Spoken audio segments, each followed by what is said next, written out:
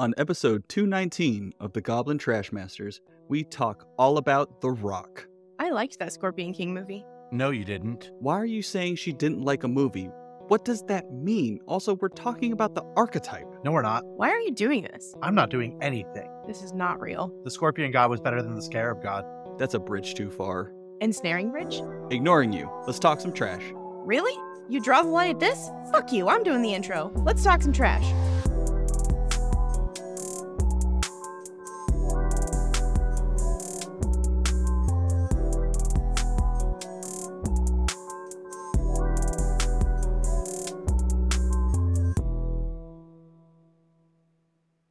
What's up, nerds? We are here to make your morning or afternoon or evening very nice or ruin Any it. time of the day, we're not particular. Yeah, we don't care. Whether we ruin it or make it good, bad, in between, we don't really give a shit. Doesn't matter. We just want to have an impact, you know? Yeah, we just want to have an impact on your day because we care. We want to be involved in your day. Whether it's good or bad. Whether we take you to the doctor or just we're the reason you're going to the doctor. We want to know, how do you feel about your body when you stepped out of the shower and got a glimpse of yourself in the mirror? Was it good? Was it bad? Was it indifferent? Are you an Well, eldritch horror who escaped? Is your appointment to get your vestigial tail removed just continuously being delayed and delayed and delayed, and you can't stand the sight of it? We want to be a part of making you feel better or worse about that vestigial tail. And welcome to the Goblin Trashmasters, where we talk about Magic the Gathering. Purportedly. Supposedly. Sometimes. Part of the time. Part of all the times. The artist goblin, joined by my two co-hosts. I'm Ron Burgundy. I'm just kidding. I'm joined by Ashley and Anthony, and we are three Magic players who play competitively and want to get better at the game and help you get better at the game as well. And most of the things we talk about feel like we're in a car driving home from a GP. We're all getting better together, and we just wanted you to be included in that thing. And 'Cause maybe we some love light you. bullying about the tail. Yes. Or not. We Or- love you to your face. Yeah. But 'tis standard season, and Rain the parasocial relationship upon us. Please, we are your friends. We are your friends. We are your friends. I don't think you're helping the parasocial relationship. It depends on which direction we want it to go. That's a fair point. yeah, it's standard season. Standard season. I love standard season. I love standard season. I love playing standard. Anthony, And stealing Anthony. small things from a grocery store. I mean, you know who is loving standard? Who is really, truly falling in love with playing the standard format? Is Who me. is it? Last time somebody said that to me, I had to go over to their house and get a rolled up Glissa the Trader uncurled from their asshole. So please don't say you. I'm just kidding. I It's- hate standard. Thank Standard you. is the worst. But there is a new Glissa in standard. There is. Blizz. The Glizzy Gulper. Oh no. Too many Glizzy. Oh Lord. Speaking of the Glizzy Gulper herself, we're here to talk about Glissa, the whatever she's called in this iteration. Traitor? No, that's the old one. The Sunslayer. Oh yeah. Is she for serious? Yeah, she's the Nightman. That reminds me of the meme. That reminds me of the meme of like the Animal Crossing, like there's something buried in the ground and it's just like it just Mhm. says somebody's son and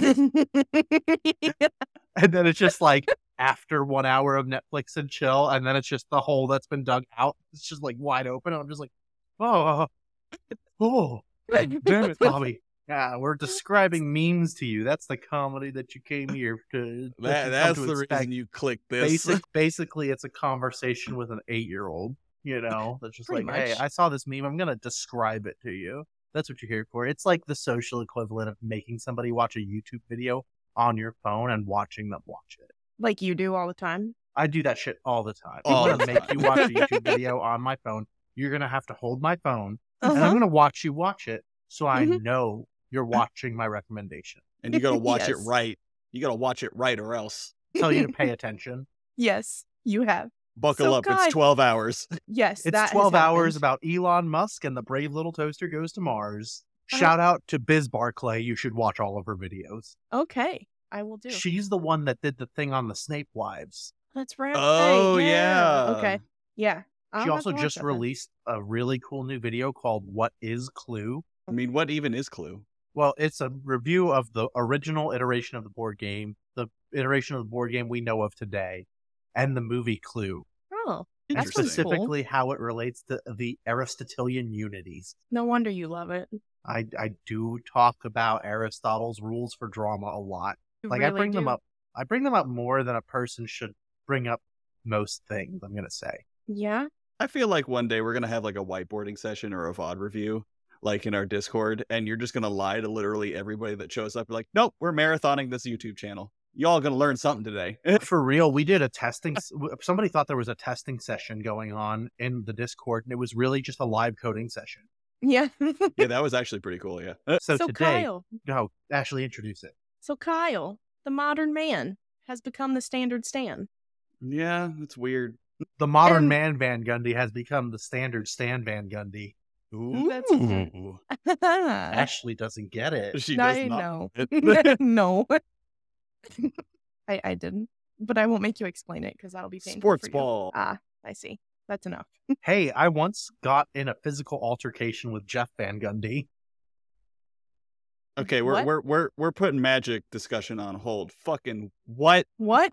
Got in a physical altercation with Jeff Van Gundy. But why? But the story. What's the story? It was just over a souvenir basketball that was tossed into the crowd, and I went and I got it. And I just happened to tackle Jeff Van Gundy for it. What? Box them out. Wild. I was like 10. Oh, You well, gotta that get makes it those a little more souvenir forgivable. things that they shoot into the stands. They're more Yeah. important than gold. Yeah. Yeah, And he just that happened to makes be at the same game, really sitting really close to me. I'm like, who the fuck is this guy? And why is everyone upset that I hit him? sense. That's great. All right, back into magic stuff. So, today we're going to be discussing most likely one of the standard decks that you will see at an RCQ that you'll be playing this season. And before we get into like the meat and potato of the deck, it's going to kind of be my little love letter to Midrange, because we're talking about BG the Rock, Golgari Midrange in standard today. But Woo. yes, love it. I love me a Midrange deck, and I I love also love that matchup. the domain player Sure. because it's awful. We'll get into that. But I love You- me an overgrown tomb. I love Golgari, all that That's what I was gonna stuff. say. You love Golgari, yeah. But definition. What really is a mid-range deck? So the simple answer is mid-range as a strategy is between aggro and control. It has aspects of both of those archetypes, but it's not completely an aggro deck and not completely a control deck. Depending on the game, you can be aggressive or controlling, and that's what makes the mid-range strategy powerful and honestly difficult to pilot and win with. Absolutely. It's the old 50% win rate that we always talk about. You talk to a modern Jun player, they'll talk off about that. It's I'm you have 42% against the field. Yep. It's the I have no great matchups, I have no bad matchups. We'll just fuck it, we'll ball. Mhm. But you're able to be flexible and adapt to whatever your opponent's doing, and that's why a lot of people enjoy playing mid-range. Absolutely. Like we've talked about this before, is identifying what your role is in a match of Magic. Mhm. Am I on offense? Am I on defense? Who's the beatdown kind of deal? Yes. Where like decks like Mono Red and Standard, they're saying I need to be the beatdown every time. Yes, definitely. Mhm. And decks like Domain are like, I'm on defense every time until All the the very end. Yep. Mhm. And mid-range decks like Green Black Rock are happy being on defense, they're happy being on offense, and they're able to, with great agility, switch between the two roles as is necessary. And they might switch back and forth multiple times over the course of a game. They may be like, oh, I'm the beatdown. Okay, now I'm on defense. Okay, now I'm the beatdown. And because they are not tuned to be specifically really planning on being one or the other for most of the game, they're way better at functioning in both roles, but much worse at functioning in either specific role. Mono Red is better at being a beatdown deck than Yes. Green Black Rock is. Domain is better at being the control deck than Green Black Rock is. But Green Black Rock is better at being a control deck than Mono Red is being a control deck. Mhm. And Green Black Mm. Rock is better at being the beatdown than Domain is at being the beatdown.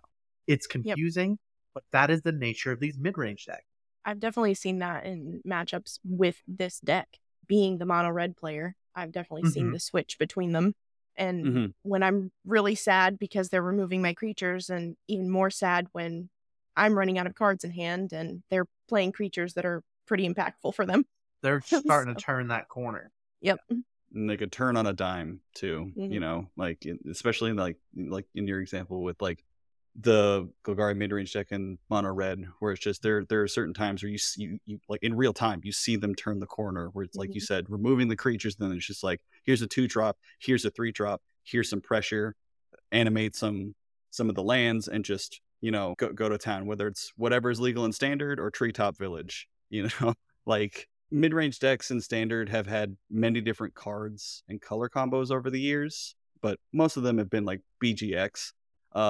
But you know, a mid-range deck is still a mid-range deck, but the game plan has been the same. You know, that really hasn't changed. The cards may have different names and do different things, but they serve the same purpose in the deck. 1 or 2 mana hand disruption spells, you know, a different type of Doomblade, or, you know, Terminate, you know, 3 drops that generate some form of value, 4 drops that help you close out the game, you know, et cetera, et cetera, et cetera. Go on, you know, whether that's your basic formula for a good mid-range deck. Yeah. And the colors you're playing basically are determined by what lets you have all of those pieces. Sometimes it's going to be green-black, sometimes it's going to be red-black, sometimes it's going to be green-red, but usually it's going to have black, because black is where like the 2 mana unconditional or the most unconditional removal is going to be. In this particular standard, there's like 3 different color combos for mid-range, I feel like. Yeah. They're very black focused though. Yes, definitely. All of them have black. Because Bitter Triumph, because Go for the Throat, because Cut Down, and because Shield Drip. Yep. And the bat. Can't forget the bat. You know, the bat is... The Fakakta bat. That Fakakta bat is really... I think that Fakakta bat is actually just a very bad control card, and it's not one of the cards that goes in the middle. I think that's one of the cards that is really only good when you're on offense. But access to the bat makes you a much better offensive deck when you're in that role. Drawing the bat when you're in a defensive role sucks. So, right now, in this standard, like we said, there's a decent amount of mid-range decks, but we're going to focus on the Golgari mid-range deck, because that's the one we want to talk about. We want to talk about it, and, you know, I'm leading this shit, and I want to talk about Golgari, goddammit. This is my baby. Yeah. As for an example deck list of what we're specifically talking about, we're going to put that in the show notes. We're not going to read out a deck list and a bunch of card names to you, but we are going to talk about some of the consideration. Yeah, right. And we'll go in like assuming, you know, a brief understanding of what these cards do. And if you're not sure, the deck list will be there, and you can look them up and kind of read along, you know, as we go through it.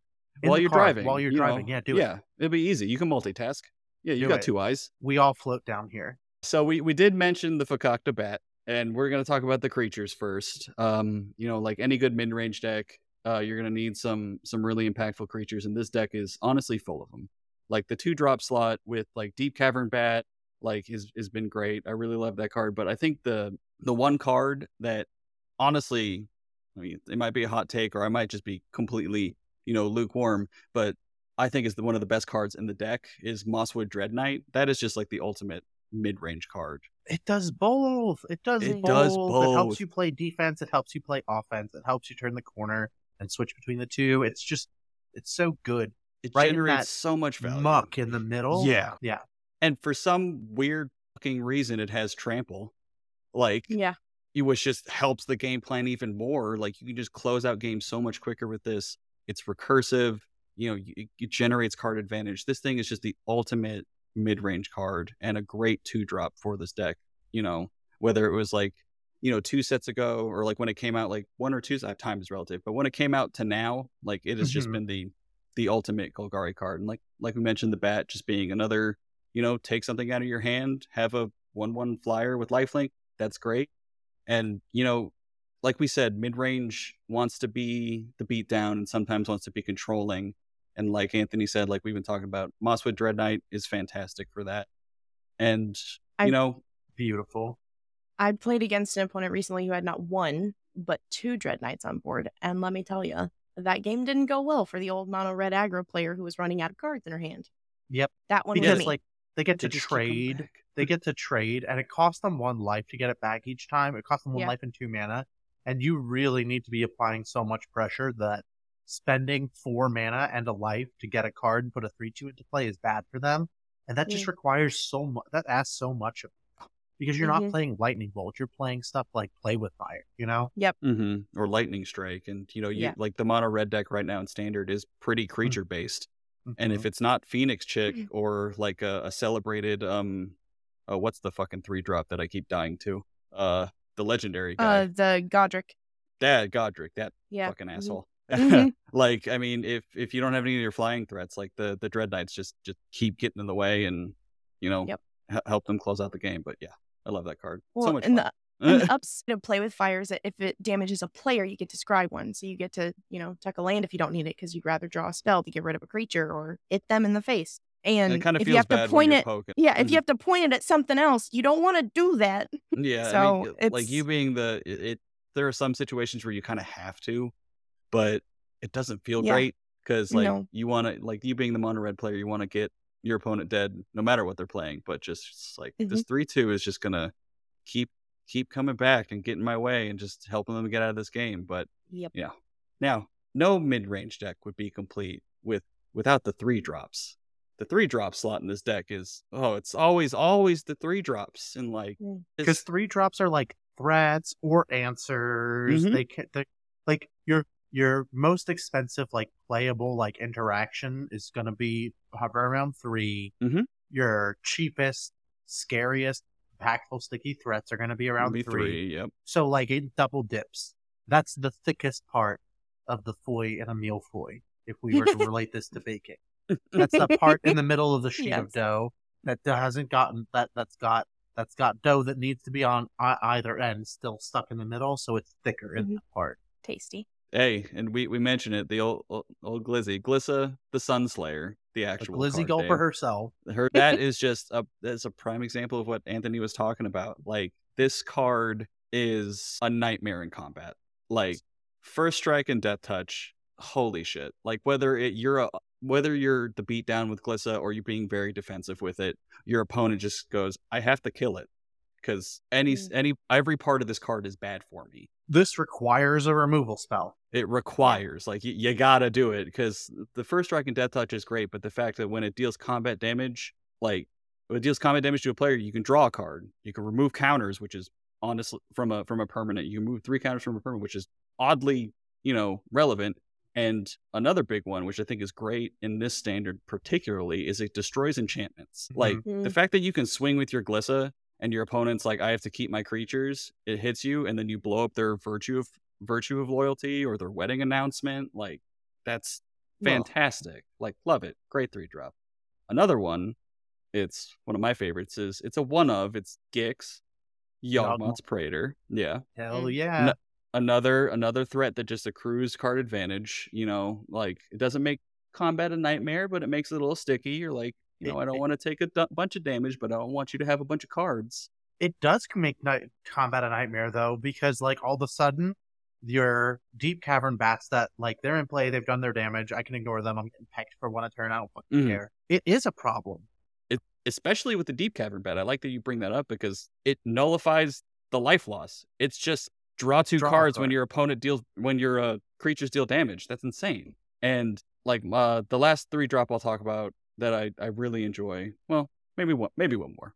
We'll see when they stop me. But Sentinel of the Nameless City is a new one from Lost Caverns. This card is just great. I love it. It's a 3/4 with vigilance that makes map tokens. That's all it does. But holy shit, it's fantastic. On ETB and on attack, and it has vigilance, so like you can attack with it for free and keep it back on blocking. That one also requires a removal spell. You're noticing a theme here. The 3-drop slot, you got to kill them. Like so every creature, honestly.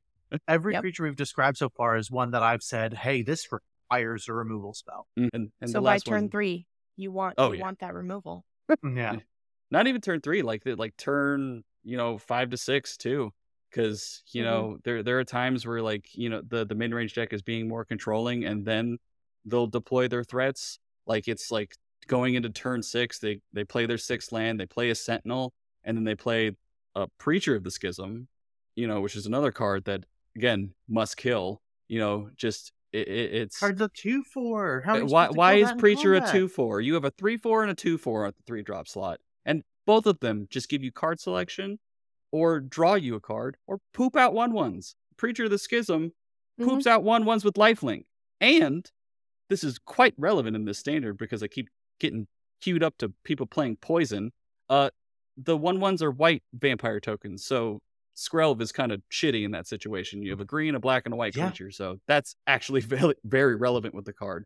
But just, when you have the most life total, you attack with Preacher and lose a life and draw a card. Again, you just accrue so much value with a lot of these cards, specifically the 3-drop slot. Yes, and Preacher is worth noting that if you have a higher life total, you will draw a card and gain a life, and lose a life. Lose a life. Okay. If you have a lower life total, you will make a 1/1 with lifelink. So when you need to gain life to stay ahead of your opponent, you make a lifelinker.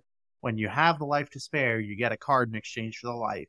So they go kind of regress you towards the mean. And if you're tied, you get both. When you play this card on curve, and then you untap and it sticks around on turn 4, and you go to combat and you make a 1/1 and draw a card, it's disgusting. It's great. I love it. And again, it's a 2/4 with Death Touch. It's got a big old butt and it blocks everything. It's just what are you gonna do? What are you gonna do about it?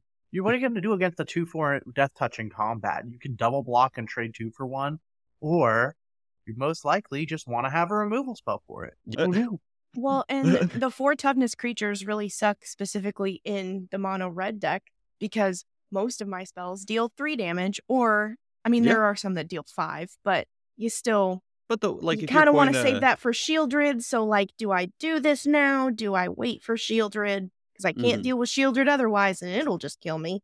It's a rough decision on that part. Speaking of Shieldred, the 4 drops in this deck. Now, Shieldred's real quick.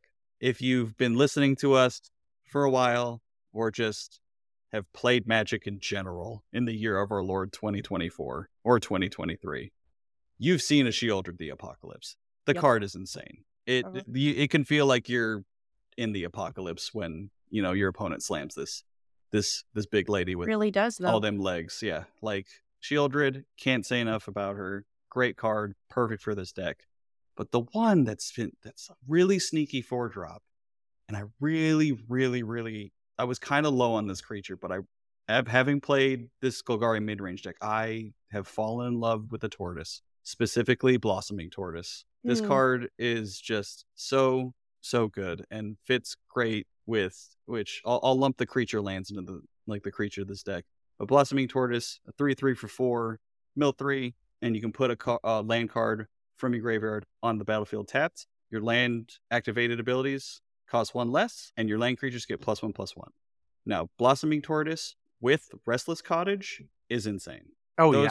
Those 2 cards are great together because your Restless Cottage now costs 3 to activate. It usually costs 4, and now it's a 5/5 that whenever it attacks, it exiles a card from a graveyard and you make a food token. But 3 mana 5/5 basically, that's great. It really helps your clock, and it's another reason why playing any kind of mid-range deck, and specifically black-green X mid-range decks, is the creature lands.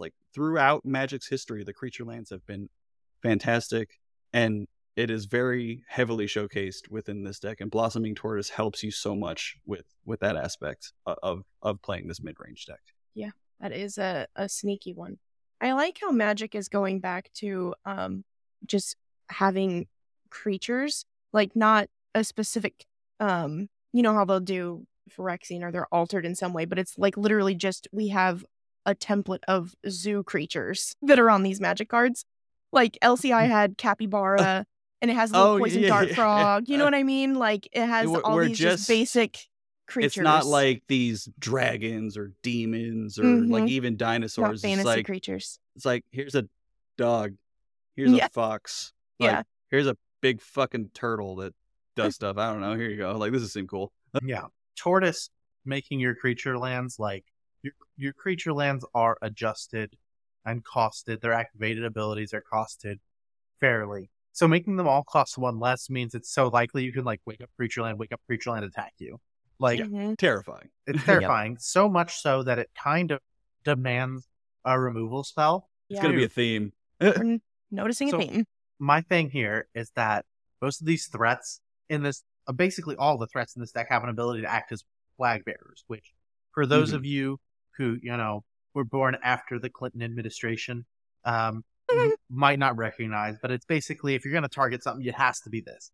It has to be a flag bearer first.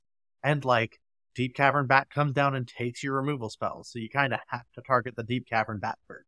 And to get your removal spell back, so you can target something else. And Shieldred, you can't let them untap with Shieldred because they'll gain life and get out of reach, so you kind of have to remove the Shieldred. If there's a Shieldred and a Glissa that you can't kill in combat, and a Deep Cavern Bat in play, that's your 2-3-4 curve. Like, it's turn 4, and if you're playing against that, it's turn 4 and your opponent has said, I need you to show me 3 removal spells so you can keep playing this game. Which is really bad for mono red aggro because they don't want to be the control deck. You don't want to be the control deck if you're playing mono red. No. So like it's so interesting. If you're playing this deck, you get to stretch your opponent's removal spells to the breaking point, to the point where they need a large creature to act as a removal spell to help them stabilize. Because like, I need to play my own Shieldred to stabilize against your curve, right? And even then, it's not great because I'm trading with I'm in combat, I'm trading with your Preacher because it has Death Touch too. I'm chumping your Glissa because it has First Strike and Death Touch. I'm trading with your Shieldred because they each have Death Touch. And even then, that's the best case scenario, because if I play the Shieldred on 4 and be like, stabilize me, Shieldred, you still have all those Doom Blades in your deck as a green-black player to just be like, get out of the way, attack you, kill your Shieldred, wake up this fucking up the cottage. Get it there. Now go before I land a house on you. Like the Wicked Witch of the West. Whichever witch was in the Wizard of Oz that got in the beginning. I don't know. I can't remember. I think it was West. I think you're right. It's the classic East versus West, rap battle. The Wicked Witch of the West was not killed by the house. She was the main character that survived. Was it the Wicked Witch of the East? Oh, well, which witch was killed by the house? Which was killed? Wicked Witch of the East. Again, East versus West. Oops. Yeah. Well, the East with the witches. And West are the bad witches. The North and South are good witches. These are the hard-hitting facts you come for. Yeah. Yeah. Wicked Witch of the West is Elphaba. Elphaba? And she is not related to Glinda, the Witch of the North. So these are just a bunch of lady witches just hanging out? I believe the gendered witch, according to J.K. Rowling, is warlock, if you want to.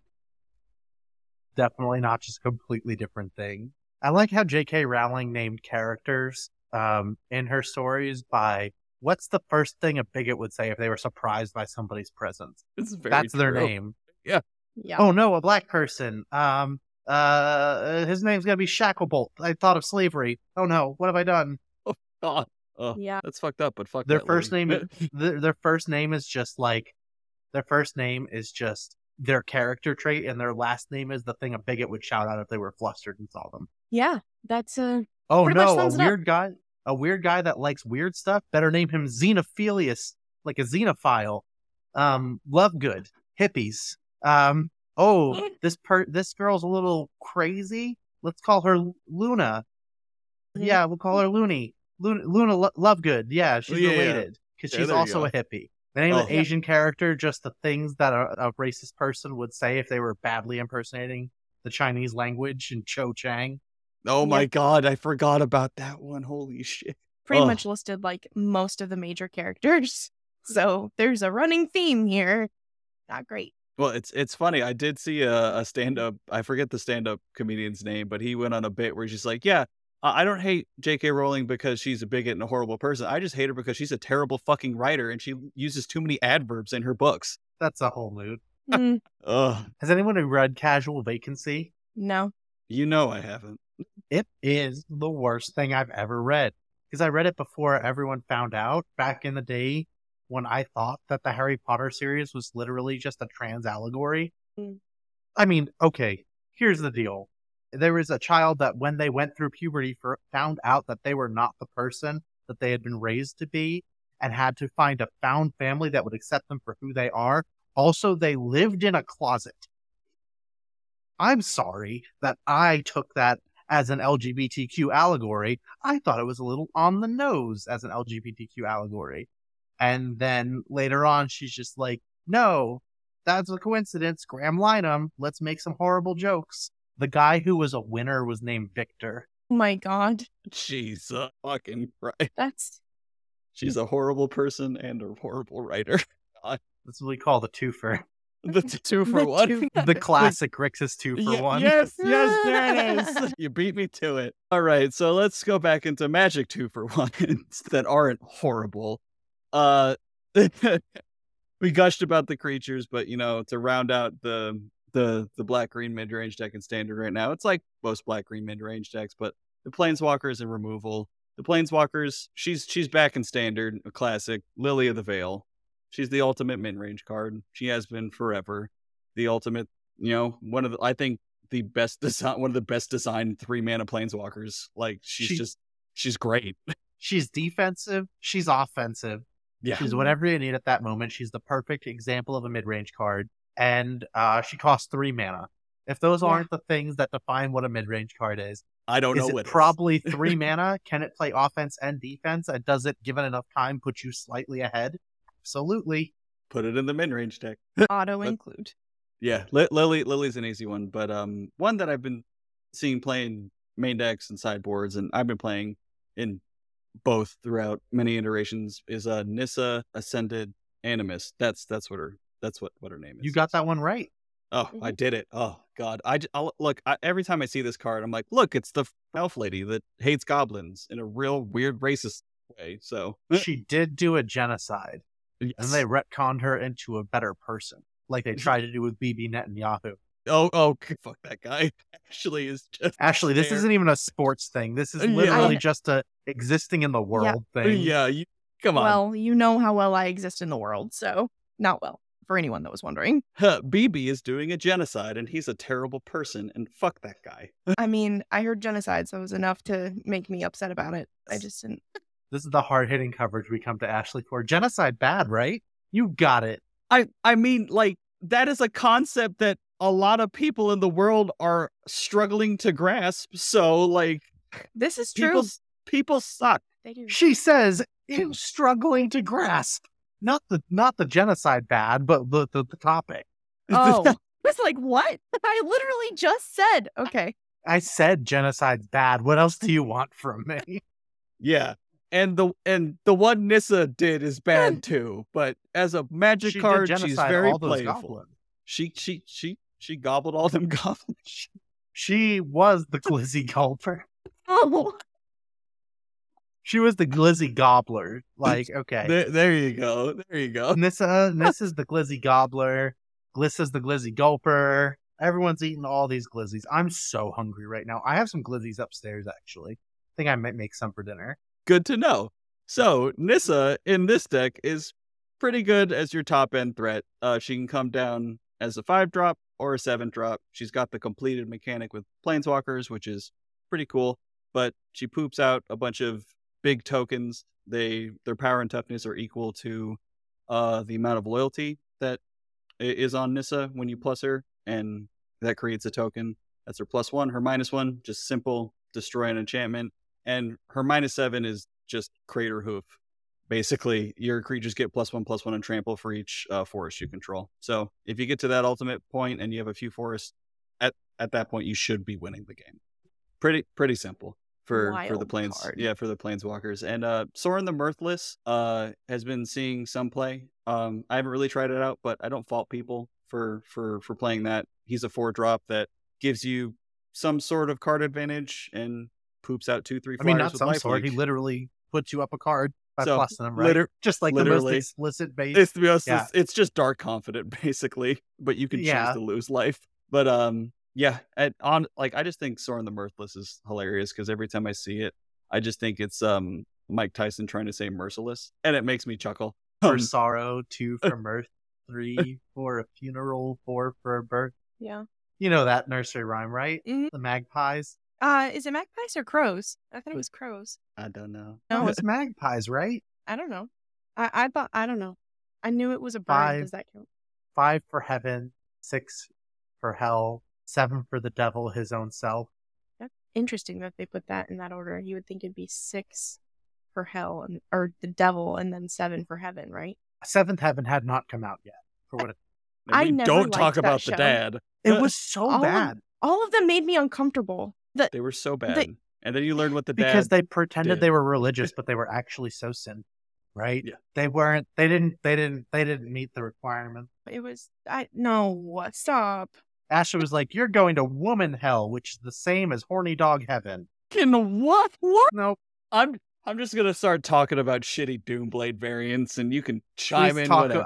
I'm gonna remove myself for just a moment. Please continue recording without So me. just the removal suite for Black Green Midrange. If you're still here, it's still a Magic podcast. But yeah, the removal suite is just a bunch of different Doomblade variants, and by Doomblade variants, it's just 2 mana black removal spells that have some sort of stipulation. Right. One is Go for the Throat. We've discussed destroy target non-artifact creature. Mhm. There's Bitter Triumph, which is a new one. An additional cost: you lose 3 life or discard a card, destroy target planeswalker or creature. And then one of my favorites right now, specifically in this meta, is Anoint with Affliction.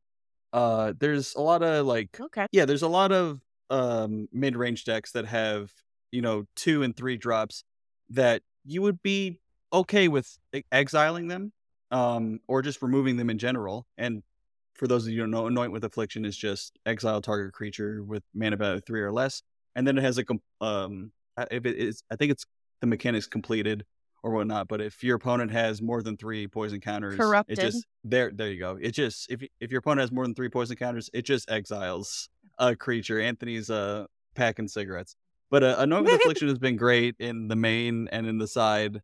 I've enjoyed it because with the Esper Fiend matchup, in the mirror, like Anoint with Affliction actually exiles Mosswood Dread Knight, which is very impactful. And I'm trying to get through this without laughing, but Anthony's making it very difficult by being a shithead. But Anoint with Affliction is a great Doomblade variant. Same thing with Go Over the Throat, same thing with Bitter Triumph. And Cut Down is a 1 mana removal spell. It's not Fatal Push, but it's the closest we'll get in Standard, so that's pretty sweet. And another great removal spell that's also an enchantment is Virtue of Persistence. It gives something -3/-3, and you gain 3 life as the adventure, and then it's a 7-drop that just reanimates whatever is in the graveyard, yours or your opponent's, at the beginning of your upkeep. So that's the removal.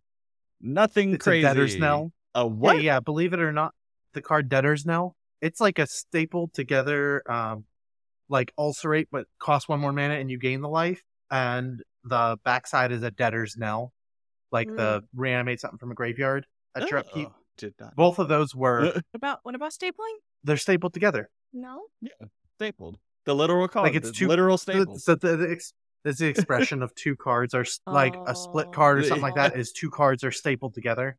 God. Did you think we were doing When a you bit said and that- stapled something? No, I was thinking of Meld, I think, from Innistrad, where you could meld cards together. Or Clee? Yeah. Yeah, that's what I was thinking. No, she's talking about literally meld. The one where the back of the cards was a sideways top or bottom half. yeah. Where it made the Yes. giant card, like Oh. oh fuck, I what were the hate angels? those. It was Brazella. Gisela, Yeah. Brazella. Brunner and Bra- Gisela. Brazil. Brazella. It was Brazil. Bruna and Gisela, and it turned into Brazella. Yeah, What in the fuck Twilight naming convention was that bullshit? you got The me. designers got lazy. I don't know. Giselle put it So, together. I don't know. I think in this deck, your removal spells that you have in Green Black Rock are going to be like really good offensively and really kind of bad defensively. Because you just like don't have enough removal spells to be the control deck all the time. Yeah. You are good at being the control deck until you can get back to being the beatdown deck. And that's the main thing. Is like there's that back and forth where 2 decks are fighting. Who's going to be the beatdown? Who's going to be the control deck? Who's on offense? Who's on defense? And you're good at like breaking serve and getting back to being on offense again. But if you're just like backpedaling and like remove a thing, remove a thing, remove a thing, remove a thing, that's a great way to lose a game in this deck. because all of your removal spells, I like this example where you are playing, imagine playing the card Murder, 1 black, destroy target creature, right? Versus playing the card Unlicensed Disintegration. Let's see if I got that right. What does Unlicensed Disintegration do again? Oh, it's something. It's from Kaladesh Standard. Like, yeah, it removes something and deals damage or some shit. It's Murder Bolt.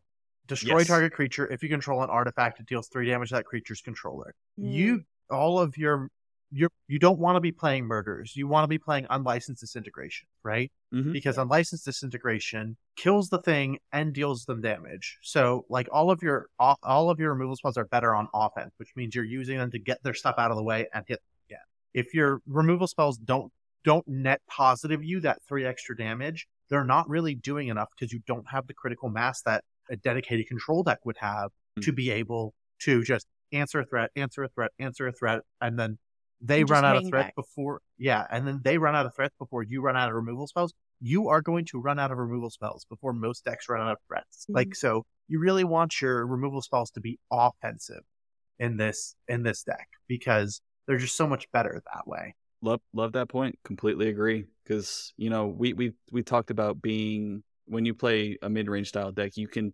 pivot from the aggro to control. But like Anthony said, when you're when you're in a more controlling standpoint, your end goal should be to get to that aggressive standpoint. You're not the control deck who's just going to slam like a finisher planeswalker. You know, it's you want to get to the beatdown. In post-board games, I think you have like 2 main options. You can go either bigger or you can go more disruptive. Because your games after sideboarding are naturally going to become like more interactive, your game 1 plan isn't going to be good anymore, or at least not as good as it was in game 1. That means that you can change things up to be a bigger mid-range deck with the ability to go over the top of your opponent, or you can position yourself as the aggressive deck that adds in more disruption, right? Your role as a mid-range deck, like we talked about before, means you're going to be switching between offense, defense, and back to offense and back to defense when you need to. But sideboarding gives you an opportunity to make your deck better at one of those plans, and usually at the cost of the other plan, right? So if you find you're playing a matchup where, and again, remember, sideboarding in Standard is about plans. Sideboarding in every format is about plans, but sideboarding in Standard really, really highlights this. You have to pick, okay, now that I know what I'm playing against, and what I'm playing against is mono red, I understand I'm going to be on defense a lot higher percentage of this game than I am on offense. So I'm going to tweak my deck to be better at being a defensive deck, okay? And then versus if you're playing against blue-white control, you understand you're going to be playing offense a lot larger percentage of that game than you are playing defense against them. So you want to transition your deck to be better at the offensive side of things. And understand that usually means you're taking out cards from the other plan. So if you say, I'm going to tool my deck to be a better defensive deck, that usually means you're cutting some of your offensive cards and vice versa. Yeah, and think offensive cards like Duress. And I like your point of going back to what we talked about, like sideboarding and Standard in past episodes, where it's the whole prescriptive, descriptive discussion we've had, where you focus on plans and not the specific cards. And it's like this, like it's Standard. The cards they're gonna, in a sense, do the same thing most of the time, but just be slightly different. But it's the same game plan. Try to be as overly specific as you would in like Modern or like even Pioneer in some sense. Like basically what Anthony was saying, just try to focus as much on the plan and not like, I need to bring these specific cards in against mono red or control. Yeah. There was an exercise that we did when I first started playing the mono red deck. Nathan did, and he would have the sideboard, and he, instead of listing the card names off, he would say, do you want to do X thing? And he would read off the effect of the card. He's like, based on what you just played against, do you want to do this? And as he read it off, I was just like, no, I don't care about that. No, I don't care about that. And then he'd read one and I'd be like, yeah, I like that one. I think that'll help X thing. And I like that particular thing for thinking through the general concept. Which really I think that's a really good plan. I like that. It's a very good plan, yeah. It's helped me. And I know as the aggro player, like we talked about, the switch between offense and defense is really hard for me because aggro decks that I've been playing aren't meant for that either, right? They're very like we talked about. Aren't. Yeah, they're not supposed to do that thing. But I'm also glad for standard in that generalization. I don't have those tools and I need to use removal on creatures sometimes, which isn't technically what I want to be doing if possible. Well, you do, because remember we talked about the difference between an offensive removal spell and a defensive removal spell, right? Sure. A defensive removal spell is, I'm going to use a removal spell on every one of your threats, and you're going to run out of threats before I run out of removal spells. I'm not applying pressure, I'm just extending the game with this removal spell. If the removal spell is extending the game, it's a defensive removal spell, and if the removal spell is shortening the game, it's an offensive removal spell. All of your removal spells in mono red are offensive removal spells, right? Because they're not going to be good forever. Stuff like Witchstalker's Frenzy literally says attack first. If you do this after you are attacking, this spell gets to be a better and better rate the more creatures you're attacking with. The more offensive you're being, the better rate you get on this. All of your removal spells are offensive removal spells.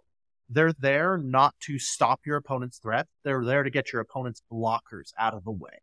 Right. Well, the thing that I keep thinking, though, is like specifically with mono red, you often don't have enough mana to do, like, obviously you want the Witchstalker to work, but you often don't have enough mana to do the thing the midrange does, which is wanting to remove a creature and then play the creature and then attack with the creature, right? Because if you're only removing the one creature that's the biggest threat and problem, but they still have blockers and you're playing one and they have one creature, you still can't really attack. So that's kind of the thing that you run into sometimes. But then maybe that's from decisions ahead of time where you didn't play as you should have with. When that's happening with mono red, I often find that you've given your opponent a turn somewhere. Somehow you gave your opponent a turn. Like, speaking of Witchstalker's Frenzy, because it's one that really incentivizes you to play. It's a removal spell. It is a red aggressive removal spell through and through, right? It's designed specifically with your haste threat deck to make it so that if you play a Phoenix Chick pre-combat, then attack, your Witchstalker Frenzy costs the same as if you didn't play the Phoenix Chick, right? Because you got one more attacker. Phoenix Chick costs you 1 mana. Yeah. If you play one of your 2 mana 2/2 with haste, one of your Valley Dasher effect, that card only costs you 1 mana if you're casting that Witchstalker's Frenzy. Witchstalker's Frenzy is a card that really wants you to be able to double spell because it tries to make itself cheap. And if you're struggling to cast Witchstalker Frenzy, it either means that you drew it too late, which happens, or it means that you're not really using it as an offensive removal spell. An offensive being attack before blockers, get this out of the way. So I like this whole discussion about specifically Witchstalker's Frenzy, but also just removal in an aggressive stance, because I feel like when a lot of people play like specifically this black-green mid-range deck, they think it's a mid-range deck. I just remove these creatures, stabilize, and then go attacking. But I feel like when you play specifically in this standard or just like any mid-range deck like this with a bunch of black removal spells in it, in any format, you should have that mentality that you are the aggressor. You want to go to attacks, remove shit out of the way, and just get your opponent dead. Not be the like, oh, I'm going to stay here and remove some dinky things and then do it. Like, no, you want to have that mono-red aggressive mentality. Yeah, because a mid-range deck, it's good at being able to switch between being the aggressor and being the defender, being on offense and being on defense. But the goal should always be to get back on offense. You don't want to sit there in a defensive position for 5 turns. You are going to lose games that you should be winning. You want to be on defense long enough that you can snatch the offensive title back from your opponent. You're like, no, I'm the offensive player. You want to let them, if you're on defense, you want them to attack, use a removal spell, use a block, trade, untap. Okay, now I'm on offense, shove. Because all of your cards are just better. And that's not a specific thing about this deck or even this format. Is all removal spells are better when you are trying to progress your game. And they are much worse when you are just extending the game. Now, sometimes the way to win the game means you have to extend it, right? You have to make it go longer. And like for mid-range, because their card value will outlast card value like mono red. I mean, yeah, there are times where the burn spell deck has to be the control deck. it's usually not very good at it, and that usually it finds itself in that position a lot less. The main example I can think of is like Burn in Modern versus old Infect. Like you were the control deck, example. But like but I think that's like if you're playing green black mid range and you're playing against the mono red deck, you're going to spend a lot of your time in the defensive role, so you want to use that sideboarding to help you play cards that extend the game. Mopey Thragtusk Impersonators do that sort of thing, like your random stuff that is just like gets in the way, lines up well against 2 toughness removal and gains you some life, or just like gums up the board, stuff like that, stuff that extends the game. That's how you know you're playing defense. But again, even against mono red, your goal is to play defense only as long as you need to be able to be on offense. You want to play defense until you get to a point where you're like, my creatures outclass yours, great, I'm on offense now. Because the best way to remove a creature in the game of Magic, and it always has, is to force your opponent to chump block. 100% agree. The best way to remove a creature is to force your opponent to chump block. And that you get to put your opponent in a situation where if like you've got a 3/3 and they've got a 2/2 and they're at 3 life and you attack them, they have to chump block. That's the best removal spell. Because it doesn't cost you any mana. It's a 0 mana card. Imagine a 0 mana removal spell that replaced itself. You would snap off putting that in your deck every time. For sure. The best removal spell ever printed. Chump block. Yeah. It's just forcing your opponent to chump block. And look, we've talked about like specifically the black-green mid-range deck in this standard. But a lot of what we talked about, like the concepts, not the specific cards, but the game plans and the overall, feel and game plan of a mid-range deck, you can apply this to most mid-range decks you play in multiple formats. Like there'll be different cards, but it's a very similar plan. Yeah, because what makes a mid-range deck in Standard makes a mid-range deck in Modern, makes a mid-range deck in Pioneer. And it's all the same thing every time, and it's the fact that it is a deck who plans to be comfortable in both the defensive and offensive role and is able to switch between them less painfully than other decks. Here at the Goblin Trashmasters, we love competitive Magic and we want to see it flourish. We know that there are tons of local game stores that want to run competitive events like RCQs, but might not have the resources or experience to be willing to try. Or maybe they have tried, but they're a little nervous about getting back on that horse. We're excited to announce a new program all about Comp REL that we're calling the Comp REL Assistance Program, or CRAP for short. CRAP is there to help your small or medium LGS run Comp REL events like RCQs by providing them with support and materials necessary to run an outstanding event. Competitive integrity is our top priority, and we can help your store to break into the market of listeners like you. CRAP support involves either assisted hosting or remote consultation with our hosts who have a combined 23 years of tournament organizing experience. All participating stores receive a kit that contains everything they need to run a great and accurate event with things like an in-store event poster, table tents, deck registration sheets, and plenty of stickers and tokens to give out. Best of all, this assistance program is completely free of charge for your LGS and always will be. We offer assistance in the form of remote event planning via consultation or in-person hosting for stores within range of the Lexington, Kentucky area. Our goal is to do our part to support competitive Magic, not to try to make a profit off of your LGS. If you think that your LGS might be interested, have them reach out to us via our website. The instructions are available at www.thegoblintrashmasters.com/crap. That's www.thegoblintrashmasters.com/crap. Spelled CRAP, like how a child would say shit. Wait, that's been like that the whole fucking time? None of you fucking told me. We can't actually have this as the name. You know that, right? Everything's printed, bud. It's too late to change it. No. We should call it something less awful. Like the competitive unified nerd training. Yeah, competitive unified nerd training. Yeah, that's way better. Jesus fucking Christ, you're both stupid. And guessing game time, so we don't run even longer.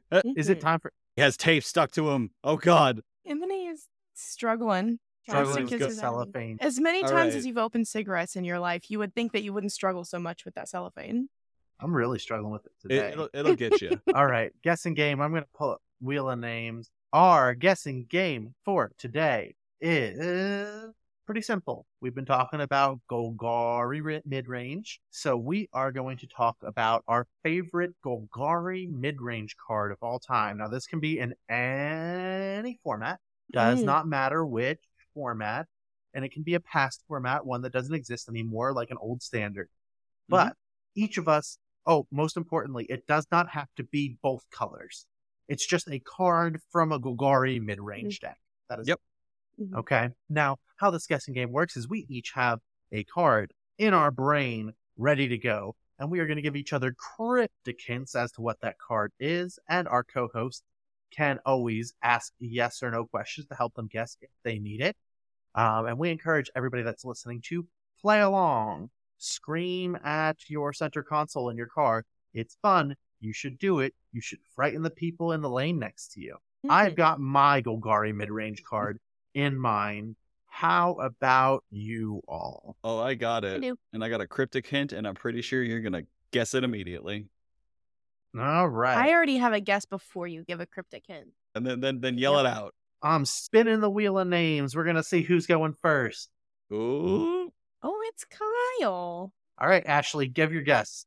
Deathrite Shaman. No, it is not. That's a good one, though.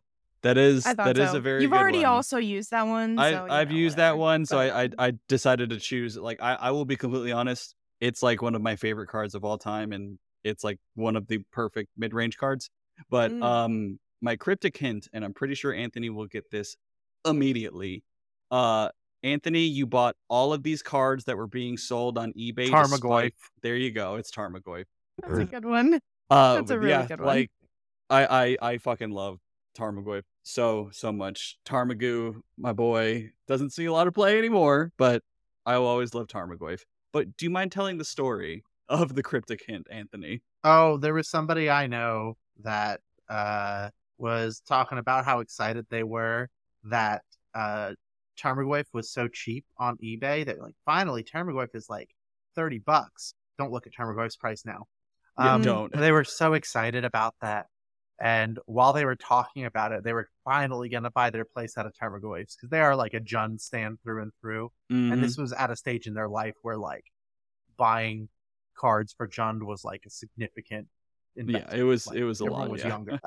So while they were talking, I went onto eBay and bought every copy of Tarmogoyf in the price range they talked about. For what it's worth, they did get me back. I did need a Kefnet for an event a few weeks later, and I was talking about it outside, and they heard it, and they ran inside and bought every copy of Kefnet in the store. It was good. That was good. That's good. Right. Yeah, I love it. All right, let's see if somebody can take a little longer to guess. For what it's worth, though, not being able to purchase that Kefnet probably did help my win percentage for the.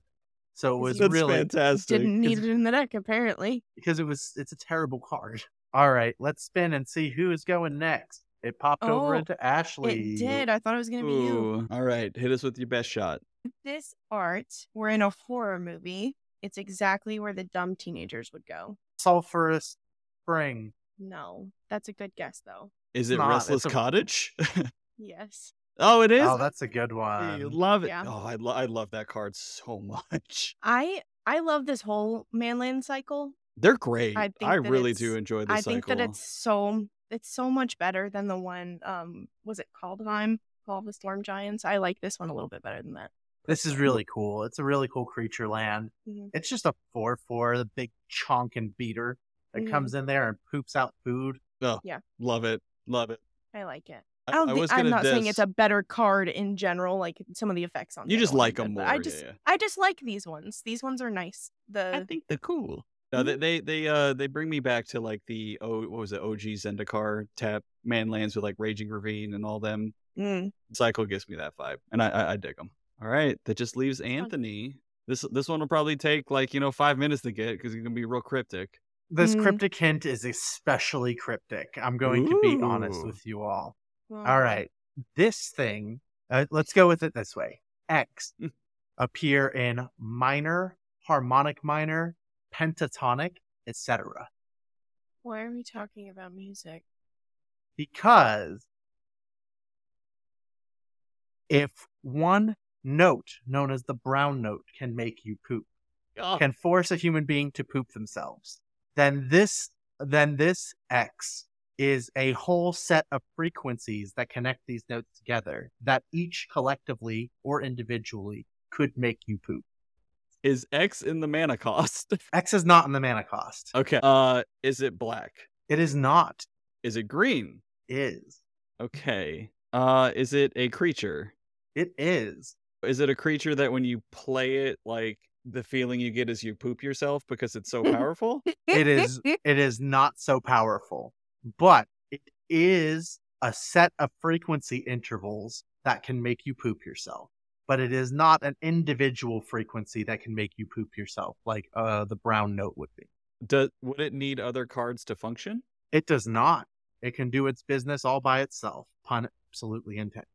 Are there activated abilities on the card? I'm going to...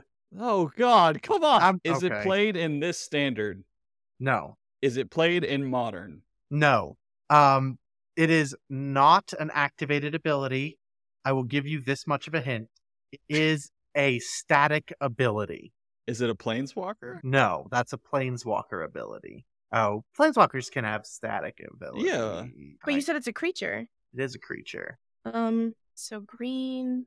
Was it played in a standard past? Yeah. Is it 3 mana? It is 3 mana.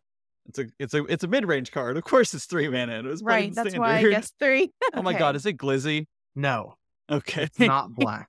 So it's only green and it's 3 mana? What is Those are both true. Is it 1 green? It is. Go back to the frequency thing, Ashley. I think you were on. This is what a is very the frequency good connected to? The name of the card. I'll tell you that much. Oh. Now, remember, a note, like the brown note, can make you poop yourself. But this isn't just a note. It's a bunch of notes that are connected to the same notes of double the frequency all the way up. It's not a brown note. It's a brown blank. So brown is in the name of the card. It is.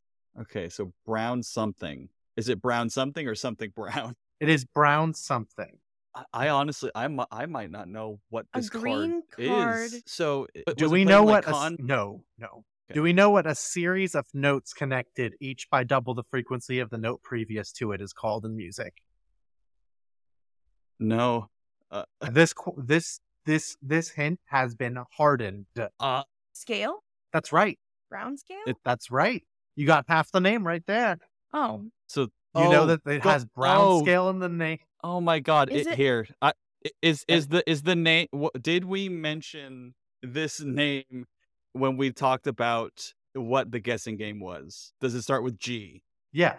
So I don't remember brown mentioning scale. It is Golgari brown scale. It's a whole scale of notes that will all make you poop. So for everybody at home who also has no idea what this fucking card does, it is a 1 green 2/3 lizard.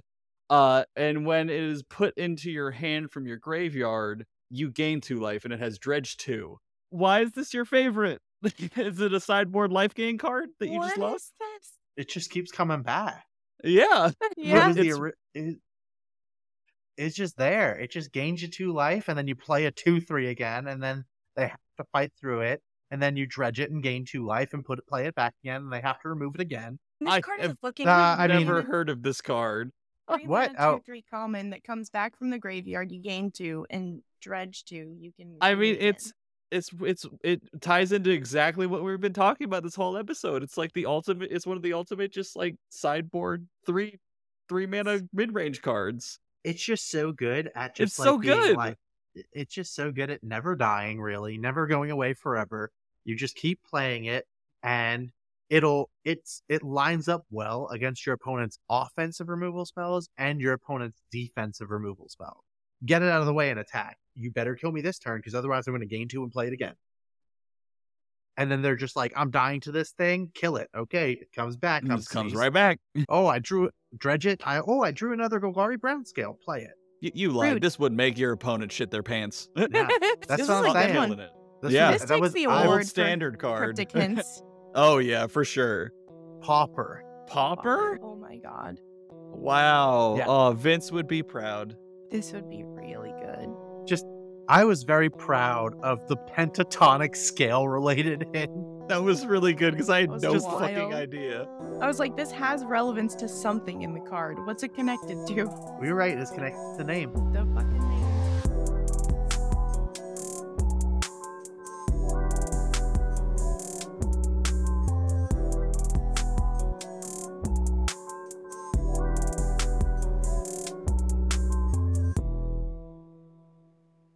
If you like what you're hearing, be sure to like and subscribe. It helps us out a ton and makes it easier for other players like you to hear what we have to say. You can subscribe on Apple Podcasts, Google Podcasts, Amazon, Stitcher, Spotify, Peanut.fm, and iHeartRadio.